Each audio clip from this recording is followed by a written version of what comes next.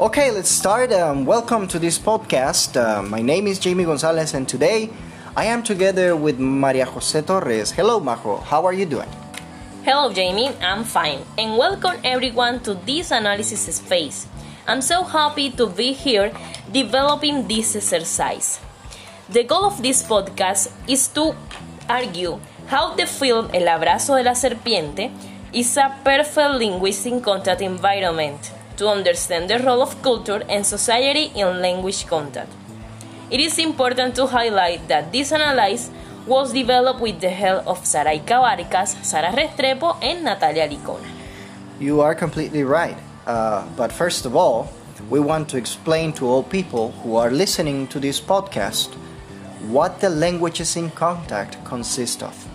Sarah Thomason, in her book, Language in Contact, defines it in simple words as the use of more than one language in the same place at the same time. However, the same author states that the simplest definition is implicitly flawed, because speakers of two or more languages need not to be in the same place for language contact to occur. You are right, Jamie. But before starting the analysis, I think it's essential to make a summary to contextualize the film to the listeners. El abrazo de la serpiente is a Colombian movie, directed by Ciro Guerra.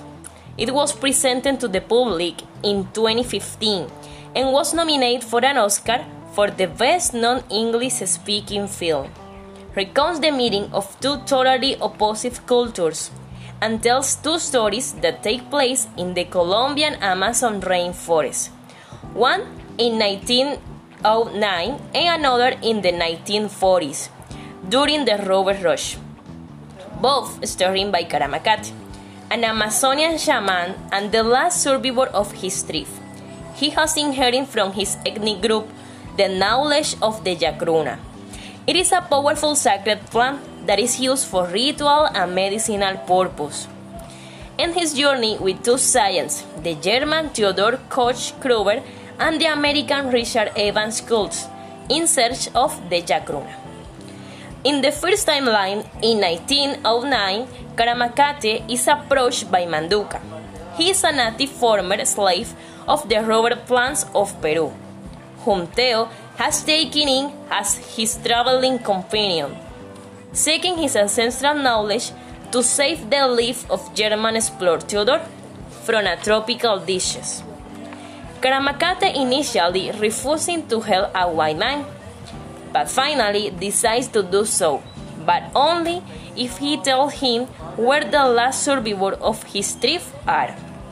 In the second timeline, in 1943, Caramacate is approached by Evans Schultz, who is in search of the cure that Caramacate had offered him 34 years early, the Yacruna. It's important to highlight that this movie is a perfect language contact environment to understand the role of culture and society in language contact. This is due, first of all, because of the strange contact that occurs, such as that of a person from the West with a culture with many aspects opposed to that of Latin America, where they meet a person who is part of an indigenous tribe, with customs, beliefs, different from a person from the city. In this way, we are going to start by making a list of scenes where culture and society are involved in the contact language, from beginning of the movie to the end. So, let's start by analyzing the scene where we can see a contrast of cultures when the American scientist Richard Evans offers money to Caramacate, shaman, asking for help to find the Yacruna. But the only thing the shaman does is laugh at him and his culture money, because they have different meanings. For Evan, money has a very high value with which everything can be obtained, while for the shaman, that money has no value at all.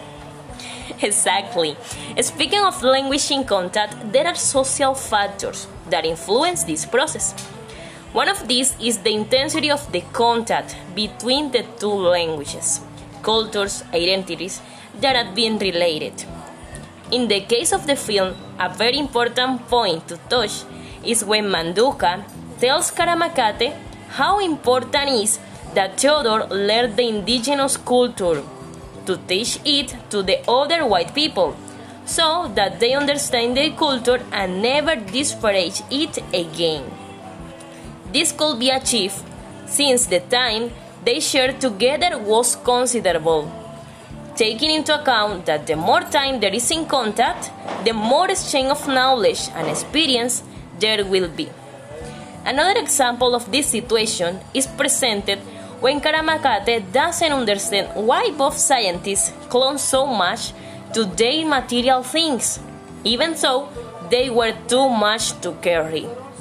But didn't not see the importance that was taken in all those things, memories and proof of everything that scientists had seen. However, after clinging to their material belonging so much, Theodore finally managed to understand Karamatake's thoughts and realized that he's not as valuable as he thinks.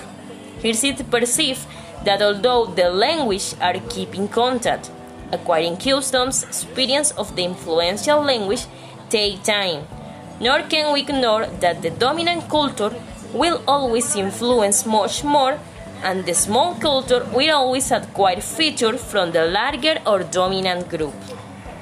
And continuing with the order of ideas, the film makes it very clear that culture, environment, and context condition your way of understanding life, which influences also your communication, since the knowledge acquired throughout the experiences and history is the guide of each person.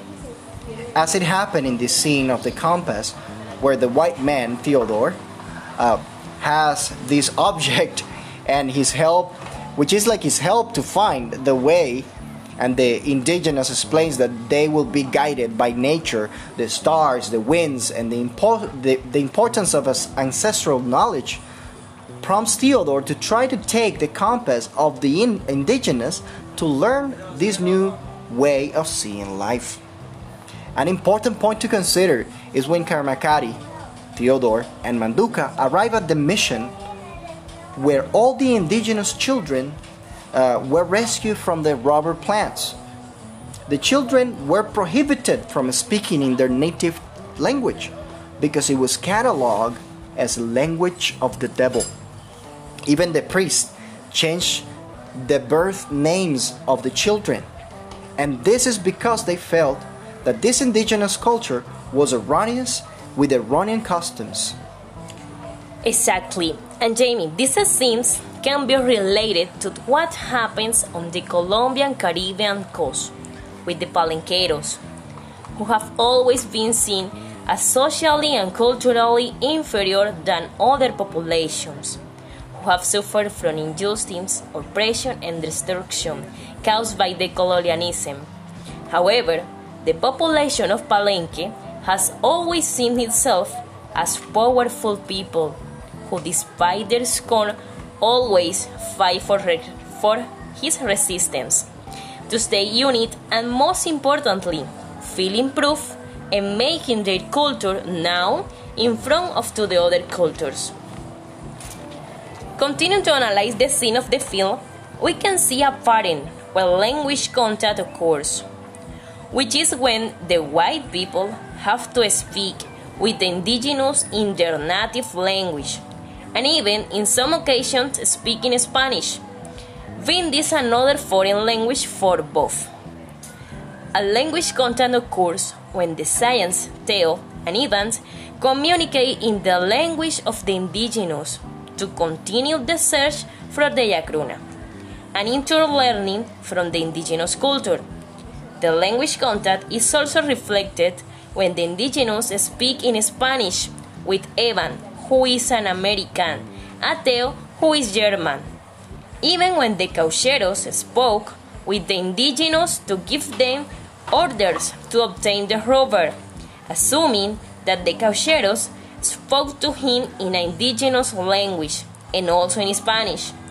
Here it can clearly be since that culture greatly influenced this language contact, because the slaves not only learned a language but also dressed different clothes by the caucheros.